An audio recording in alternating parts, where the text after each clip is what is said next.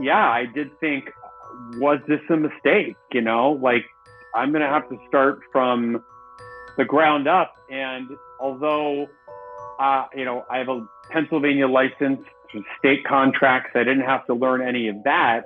Like I never sold a property in a high rise. I didn't understand that the value was different on the 18th floor versus the 12th floor. Like I mean, it made sense to me, but it's not anything that I had to think about.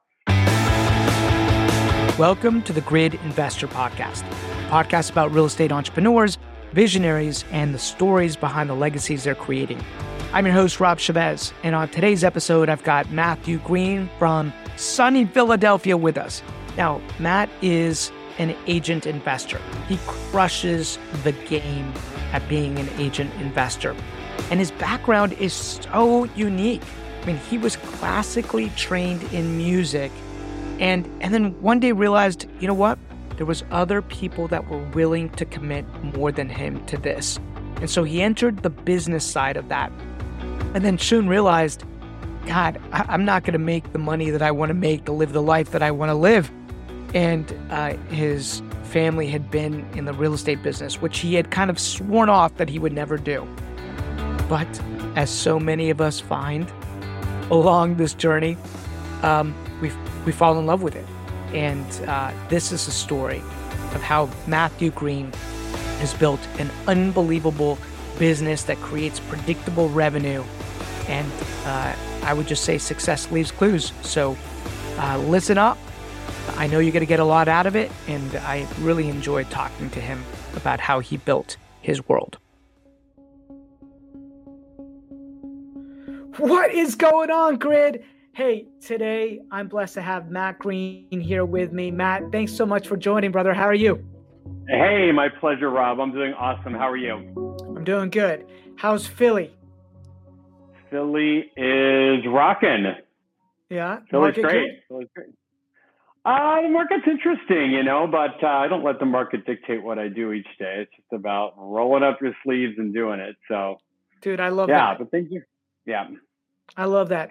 Well, what I want to do is I want to share you with our Grid family and expose you even past that, right, to everybody so that they can understand your journey, your story.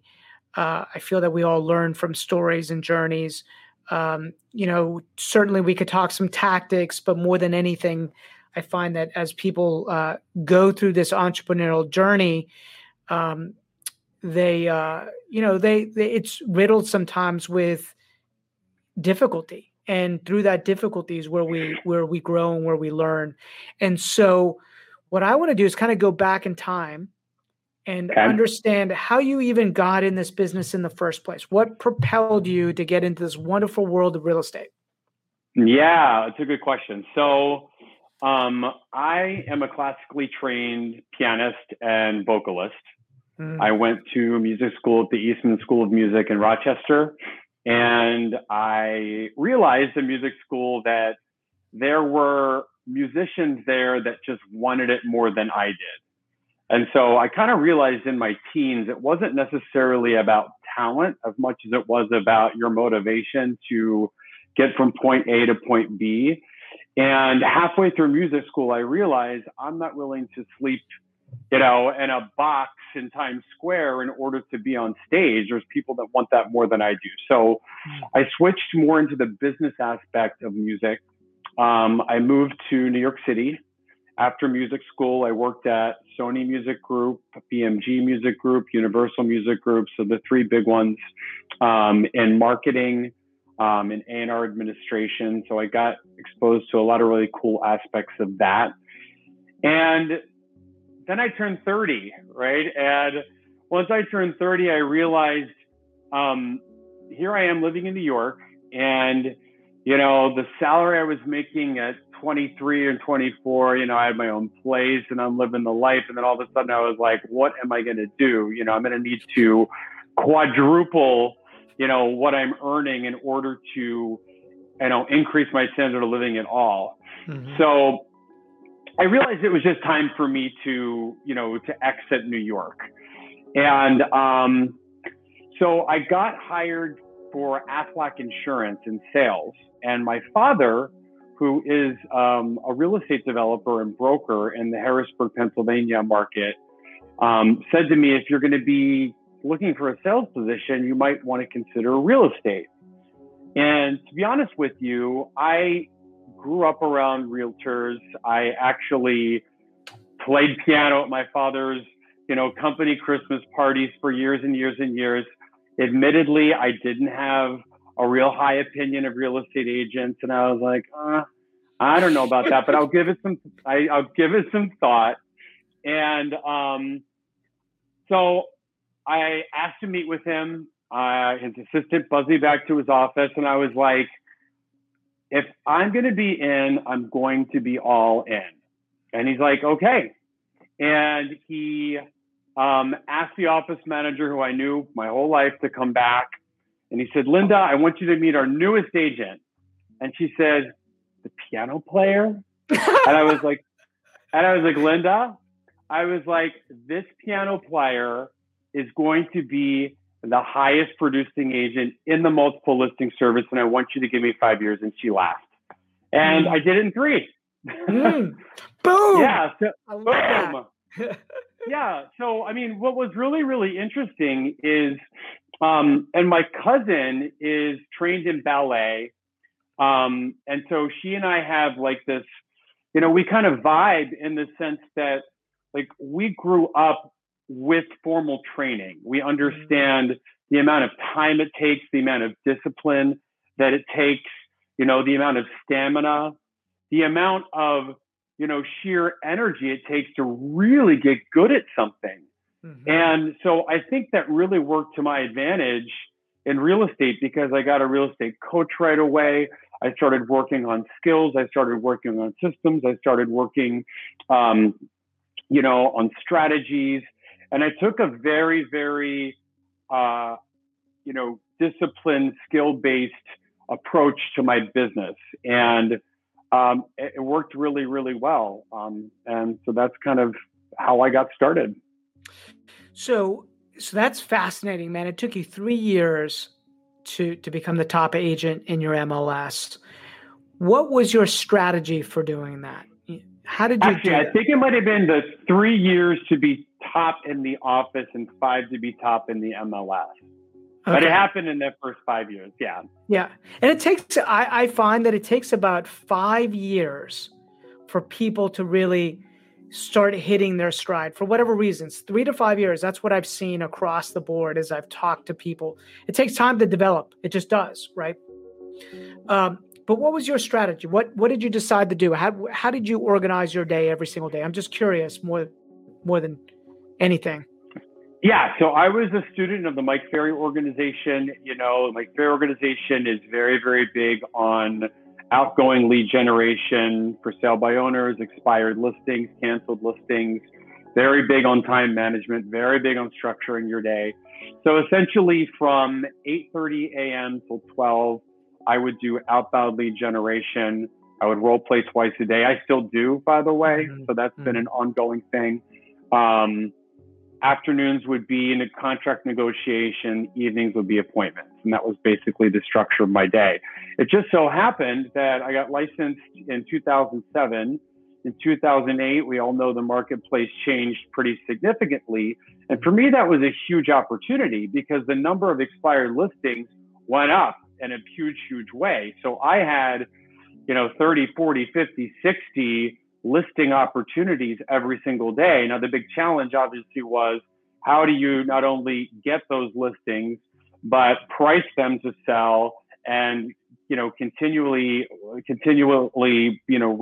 the price or change the price of the marketing if the listings weren't selling. And a lot of people at that point in time didn't have equity. So it was tough. But, now looking back on it, I realized if you can list and sell property in those market conditions, I mean, you can pretty much do it in any market conditions because that was about, I think, as bad as any of us have ever seen it. So, yeah, it was pretty brutal. The people that survived that were the ones that learned how to adapt the fastest, had the ability to have, I believe, difficult, compassionate conversations with people so that they understood what needed to happen in order to move their life forward, right? I found myself having a lot of those discussions in 2008, 2007, 2008, 2009, just getting people, 2010, getting them out of really, really bad situations, right?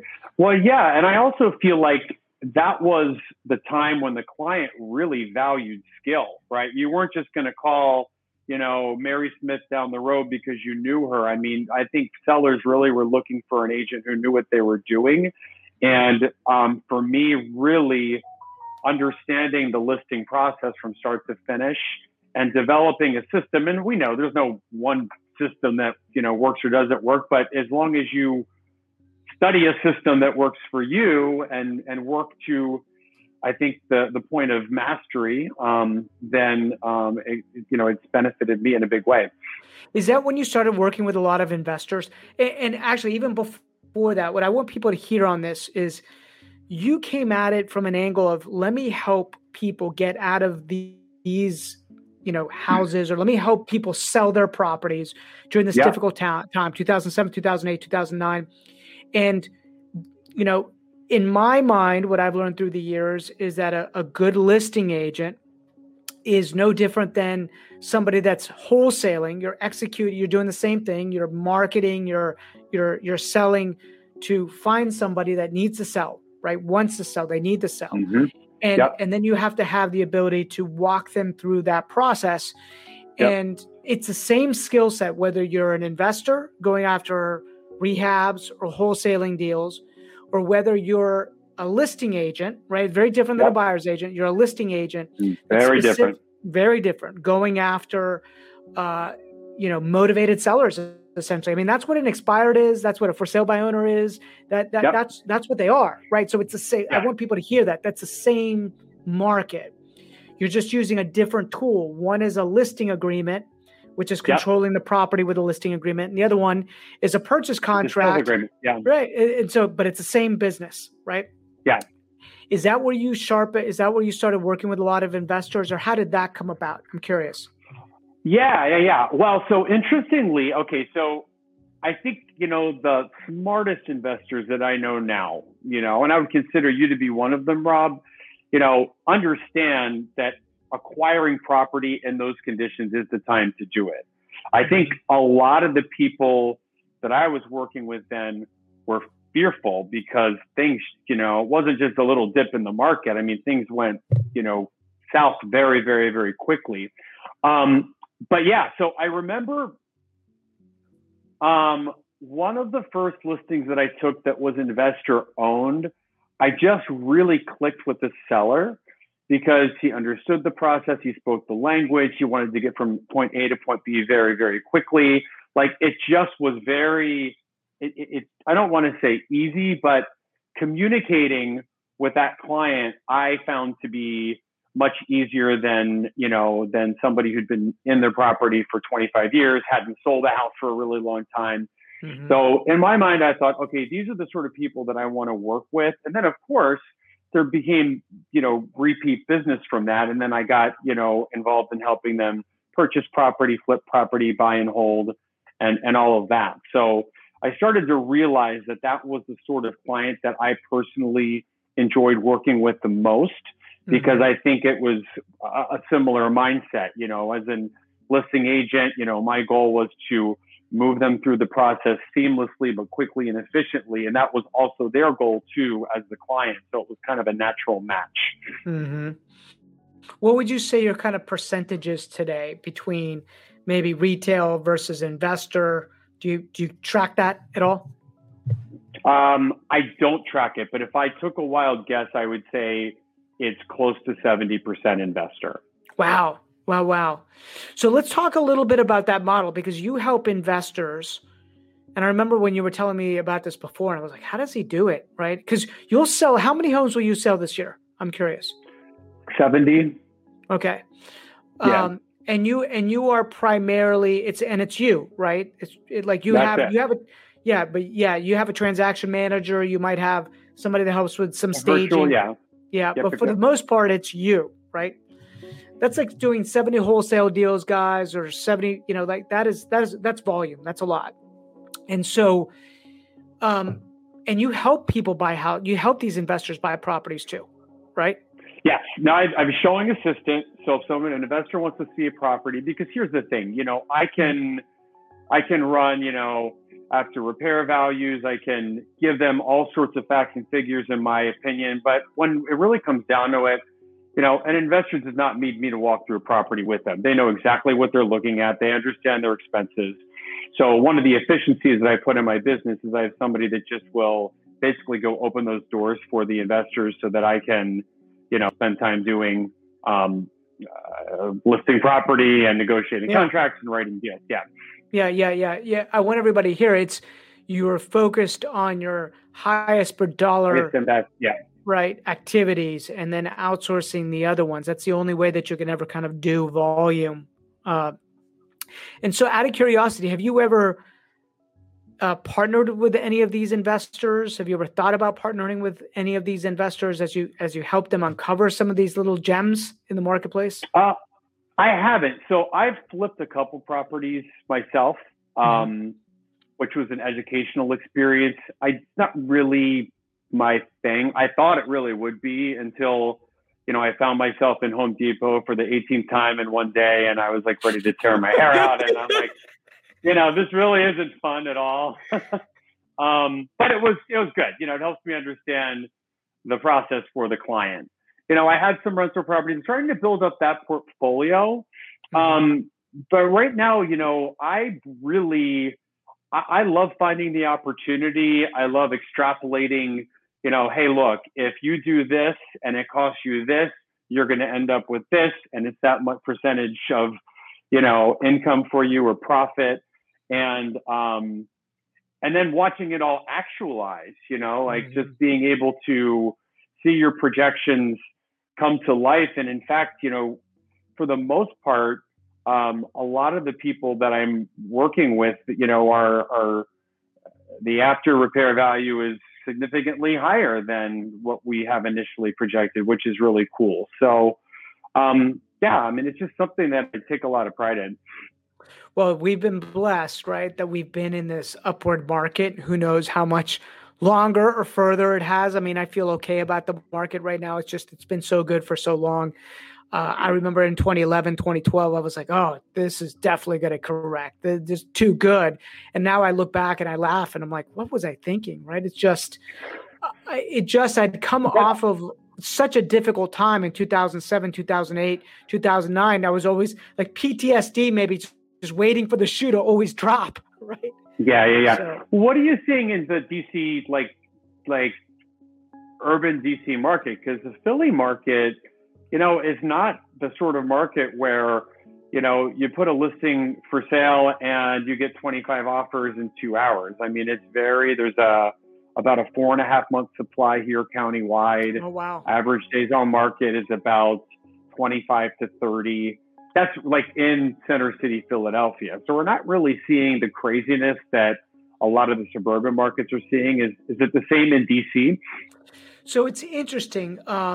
It was a tale of kind of two things. Like the condo market definitely suffered during COVID in DC, right? People like essentially there was flight out of the city and into the suburbs and people buying Airbnbs and going out a little bit further. And so that market suffered a little bit for the maybe 3 or 4 months, but then the velocity, man, just picked back up. Like everything was just moving very quickly.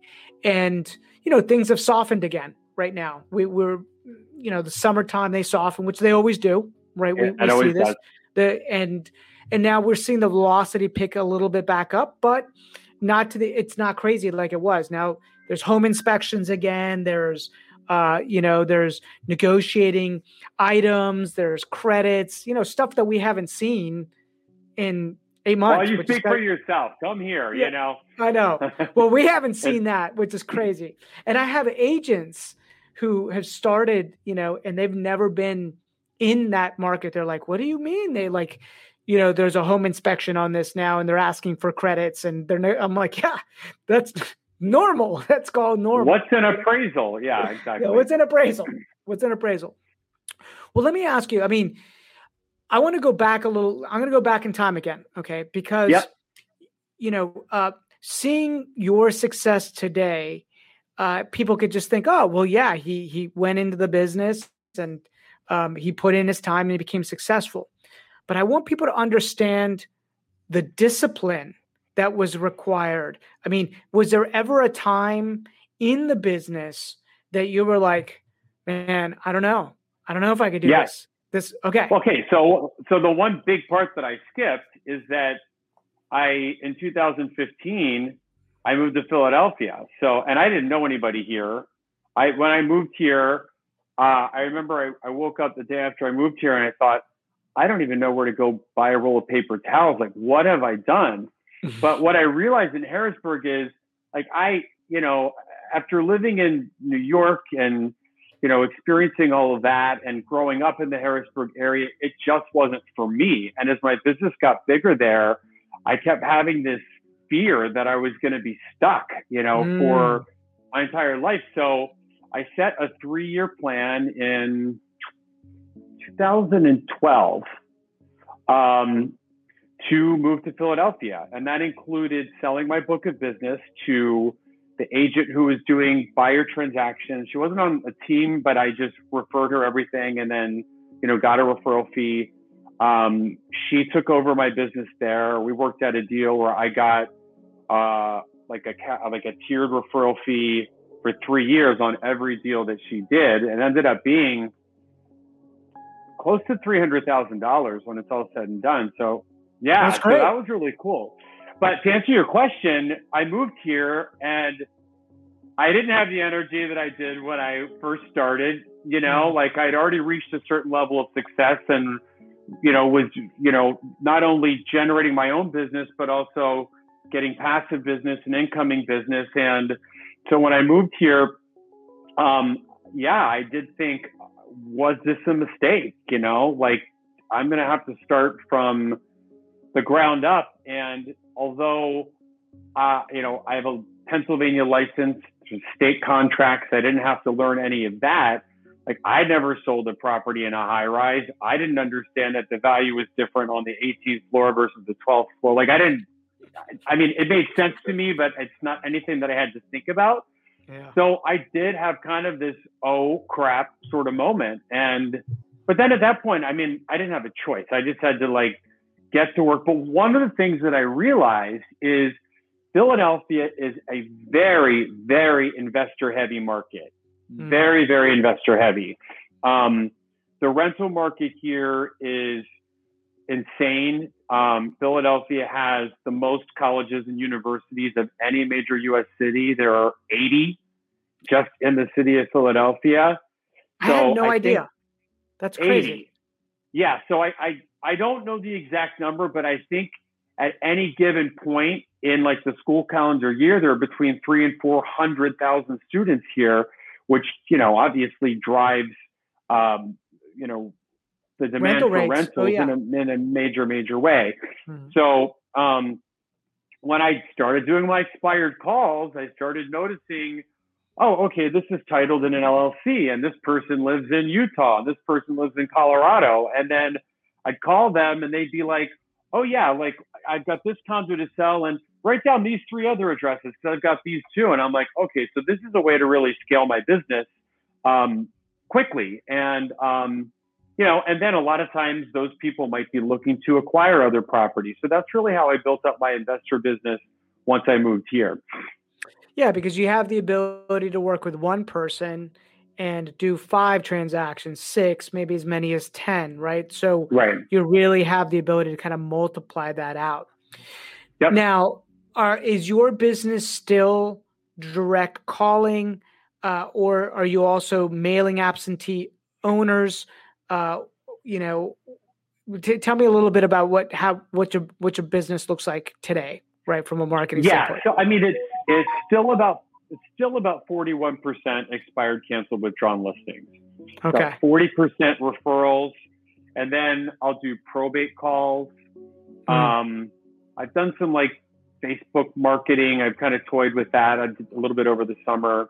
And let's see. And those are really the primary sources. A lot of times, as investors will be friends with other investors. And so, there's been that sort of thing that's happened too. But I mean, I developed a core group of, I'd say, 5 or 6 clients that I've been working with now for 4 or 5 years that are continually, as you said, doing 4, 5, 6 deals a year. So that engine keeps churning. Just churning. Actually, to go back again, because I asked the question and you kind of answered it, right? Okay. When you went to Philly, like when you arrived in Philly, was you said, okay, you were like, oh, I got to do this all over again. I got to grind all over again. But you said there was no other option. But is that the point where you were like, I don't know if I can do this, or was it earlier in your career, or did you never have that thought? Did that thought never cross your mind, right? It didn't cross my mind because I know that I can do it. The skills that I continue to work on are portable. So they will work anywhere. I mean, the tough part is learning the market. Like, so for example, one of the things that didn't occur to me is how diverse Philadelphia is. Mm-hmm. I mean, I call people and I can't understand them on the phone. That doesn't happen in Harrisburg, Pennsylvania. Like everybody sounds the same. So it's just like one of those things that, I never envisioned running into that. It's just one of those, learning curves that you just do. But in terms of thinking, I can't do this. No, I mean, that never has occurred to me. And nor has it occurred to me that I don't want to do this. I mean, I really, really, really love what I do. I love going into the office. I love first thing in the morning. I think, wow, 2 or 3 hours from now, I could have this much business that I don't have right now at 7:30 in the morning. Like, where else can you do that? That's amazing. Yeah. When you really get that skill, when you're really good at that skill, that you can put in a couple hours worth of work and make $20,000, right? And people seriously, people don't understand that is a skill, right? That you can refine and work on and practice tactical empathy on and understand, the right questions to ask and then follow up. And, it's interesting. I don't know if I ever told you this, but I wrestled Division I in college, right? So to wrestle D1 in college requires extreme dedication. You're constantly battling a couple of things like thirst and weight loss and training all the time and constant practicing. And, I never doubted, like I never thought I'm going to quit or anything. And lots of people quit in that business. It was like, I had this end goal, this vision of what I wanted in my life, for that. And I was willing to pay the price for that. And it's why I've always kind of liked athletes, but you just kind of connected the dots for me that it's anybody. And I've talked about this conceptually, but it's anybody that's had to perform and practice for extended periods of time over a very long time, right? Those people are, they have that thing that. Well, yeah. And I've been to the, we've all been to the big real estate things and people are like, oh, how have you done this? And I've literally looked at people and I said, don't take offense to this.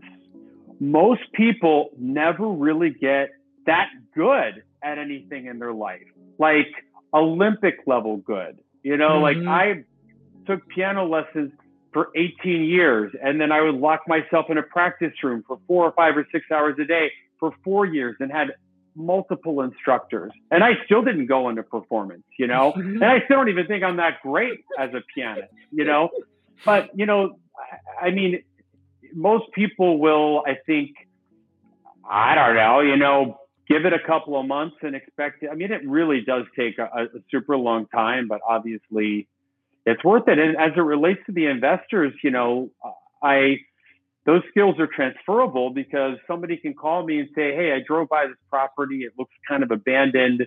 Like, can you track down the owner and find out what's going on? And, there's just a series of repetitive questions that you ask. And once you learn what questions to ask, you can quickly convert that into business. Yeah, let's go a little tactical real fast, because I'm fascinated with it. So you probably know your numbers, your dials to contacts to conversion numbers. Can you shed some light on that? Can you tell me what those look like? Yeah, it's about 32 contacts to get a listing. Wow, 32 contacts to get a listing. Wow, that is really solid. How many? Now, here's the most difficult part, though, Rob. Yeah. The most difficult part is making contacts because, everybody's texting and, I mean, I can text somebody, but, I think the sales conversion process is difficult to do unless you're actually speaking with somebody or meeting with somebody. So in today's day and age of various ways to communicate, whether it's through social or through text or through email, it becomes difficult to get them on the phone. I might spend 2 hours on a given day and actually only talk to 4 or 5 people. So those 32 contacts may actually take 6 or 7 days. Got it. Because and it's interesting because a lot of other agents would say, well, this data sucks and nobody's answering the phone. And so I'm just going to stop. Oh, yeah. Right. And then they just don't continue. Right. They don't understand. Hey, it's just a law of numbers. I've got a really good friend of mine. We've had him on the podcast. His name is Brent Daniels. He runs a wholesaling channel on YouTube. He's amazing. He's got tens of thousands of followers. And we know him as Mr. TTP. And his whole strategy is talk to people. And that is his whole business is around doing exactly what you do in your business, right? Doing exactly what you do in your business, just talking to people and walking them through and learning. And what he talks about is really interesting, right? So for those listening that haven't gone to go check out Brent Daniels' YouTube channel, you should do it. There's a lot on tonality, pace, rhythm, right? These are all the things that you learn. It's kind of like playing music, right? You learn the pace, the rhythm, what questions to ask, what questions not to ask, what's the second question you're going to ask, right? So I love that. Any quick little tidbits that just come to mind when you're like thinking about the anatomy of a call? Well, so for investors, I found like they fall into one of two camps. There's the camp that first phone call, they're like, I need this property sold. Come meet me. Like, really no questions. Basically, I need a sign on my property, right? Mm-hmm. So there's those. And then obviously, if you do a good job, then you're going to continue working with them. And then there's the types that are so busy that you have to follow up. I just listed a property today with a pretty big developer, and I was like so determined to earn this business. But it took 8 days of follow-up. There were probably 15 text messages, at least a dozen emails. And, basically like the voicemail turned into me saying, Kevin, people hire me for my relentless ability to follow up. So I'm going to continue calling you until you tell me to go away or until you tell me to list the property. Or should I just send you a listing agreement? And then he texted me and said, send me the listing agreement. I'm like, okay, yeah. I love that. That's so cool. That's what it takes, right? That's what it takes. So how long have you been in the business now? Total? 15 years. 15 years. Okay. Yeah. What does the next 15 years look like for Mac Green? What do you think about? I know that's a long time. That's a long, exactly. It is such a long time. So I got to think about that. So me and my partner are doing this huge construction project right now, which has been kind of a goal for a really long time. So we're like in the midst of actualizing this big goal. And for me to think beyond that right now is a little bit overwhelming. I would really, really ultimately, I would like to get to a point of having enough passive income that I work with only the clients that I want to work with and delegate everything else to somebody else. And I'll probably have a small team at that point. And that could be because of price range. That could be because of personality style. That could be because, okay, like whatever the case may be, I'd love to get to a point in my business where, because I really, really do love the process of being a listing agent. I do. Like, I'm so passionate about it. It's super exciting. I really do wake up in the morning each day, and I'd say, most days out of the year, I'm very, very excited to go into the office and, see what treasure I can uncover. And yet, as we all know, there are some clients that are more difficult than others. And I think my long-term goal is to just remove the friction from my business as much as possible, just to improve the quality of, and harmony in my life. In terms of 15 years, I really would like to get serious about developing a much larger rental portfolio. I have 2 rental properties now. I'd like to invest in some multifamily properties. And, I need to make a 5-year goal first. Yeah, no, I get that. It's interesting. It's just the longer I've been in this, and I'm a little bit older than you, it's just like 15 years goes by like that, right? I'm like, yeah, my daughter's 19. I'm like, how is it that I have a 19-year-old daughter? Like, I'm 19. I still think I'm 19, right? But no, I have a 19-year-old daughter, and I remember what it was like to be 19 and all, like how much I loved being 19, right? Like, and I'm like, man, time goes by really, really fast. So, one thing I'll encourage everybody on here to think about is, this skill set that you've developed, because it's a very, very particular skill set. It's awesome. A lot of people are just afraid to do what you do. They somehow they internalize this rejection, right? Yep. And they think it's on them, and it's not, but they think it is, right? But this skill set has the ability for you to build a tremendous amount of wealth by just shifting the thinking and saying, okay, on Fridays, I'm going to do the same activities, but it's purely just specifically to buy assets for us, for me and my partner to build into what we want to build 15 years from now, right? And one of the things I started doing was dedicating Fridays as like a financial Friday. This was my Friday to really, it was really Friday. It became Friday, Saturday, Sunday to go hunting for assets that we were just going to add into our family's portfolio. Because if we're not careful, whether you're an investor, like a wholesaler, if you're a rehabber, if you're an agent, if you're in construction, if you're not careful, you're so caught up in the transaction itself, the activity in, the cash out, that 15 years can fly by, and you're just like, wow, I didn't buy enough, right? I didn't buy enough. And so what I hear you saying is to be very intentional about carving out time to specifically carving out time, building that. Yeah. You put it, just like anything, you put it in your calendar, and you're like, hey, this is my appointment to myself to build out what I envision in my mind 10 years from now or 15 years from now, right? And then you just go hard on the other 4, doing what you've always done, but you're now entering into another and unlocking another branch. And I realized that I had to do that. Otherwise, I'm like that dog on a bone. I just focus on that one thing. Yeah. And that one thing is great. It makes you a lot of money, right? It makes you rich, but it doesn't make you wealthy, right? It doesn't give you back doesn't give you back your time. And so one of the things that I'm passionate about is helping the real estate entrepreneur, flip their income. I call it the income flip, right? Go from earned income to go to passive income. But it starts first about thinking about it and then scheduling it, putting it into the calendar, right? So anyhow, that's another topic. This is about you, not about that, right? But it's important. I want to say that to you only because I know where you are in your career right now. You've become a master at this thing, and now you could take that same skill and amplify your wealth by just carving out one day a week, and just think about it.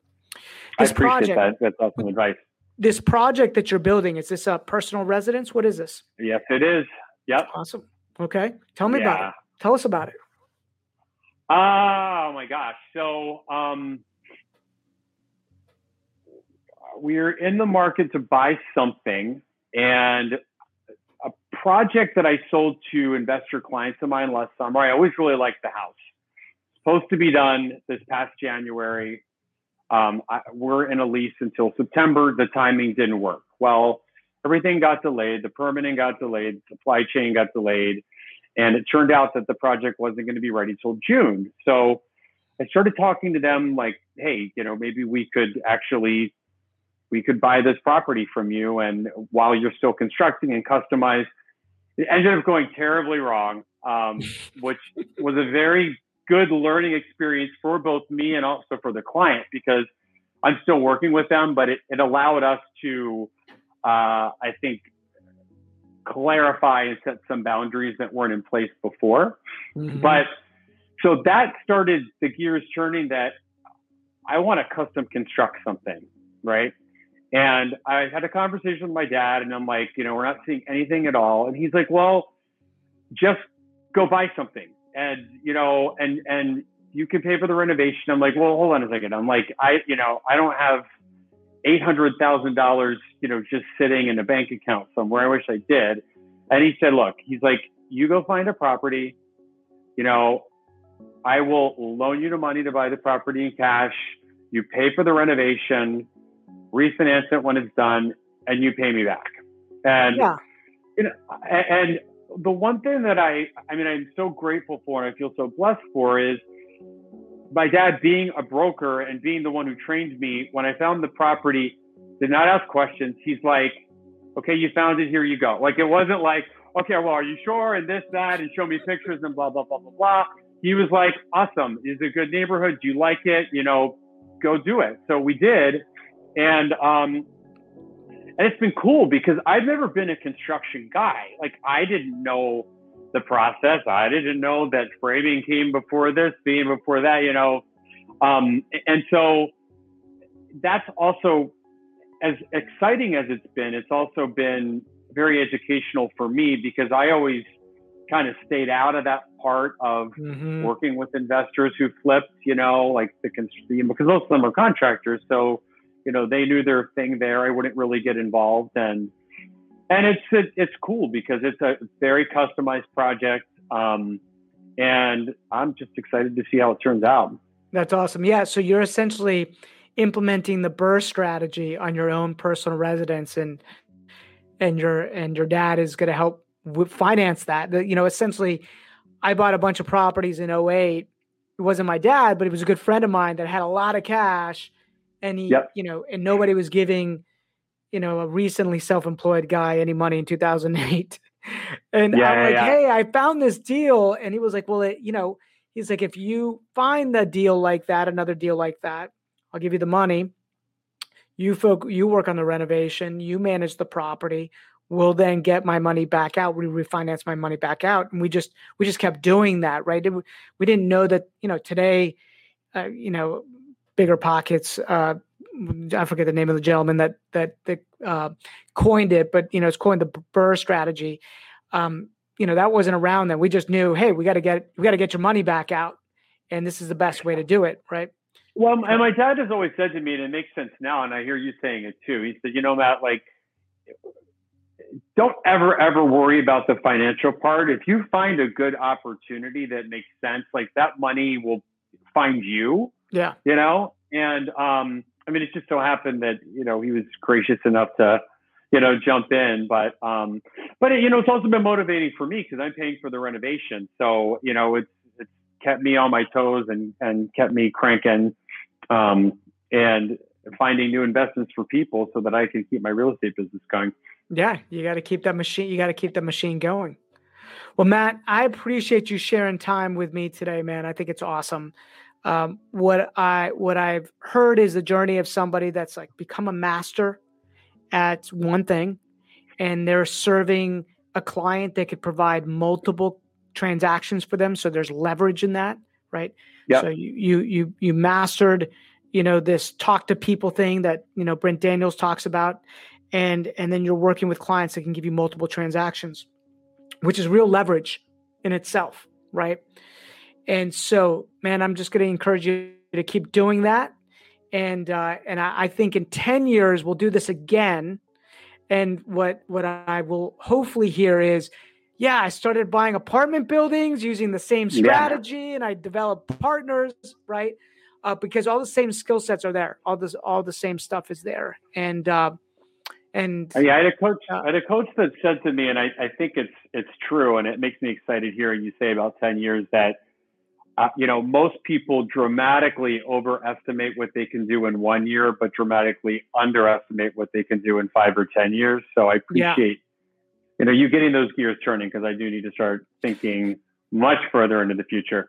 Yeah, it's interesting because Gary Keller had said that to us, right? And I'm not sure who he, but that's where I heard that from initially. And he said, you can be anywhere you want to be in 5 years. And that gives you permission to start thinking really, really big. Really big. Really big. You could be anywhere you want to be in 5 years. So with that, brother, you take care. And you too. Thanks so much for sharing time with me today. Hey, thanks for having me, Rob. Have a good one. Bye-bye. All righty.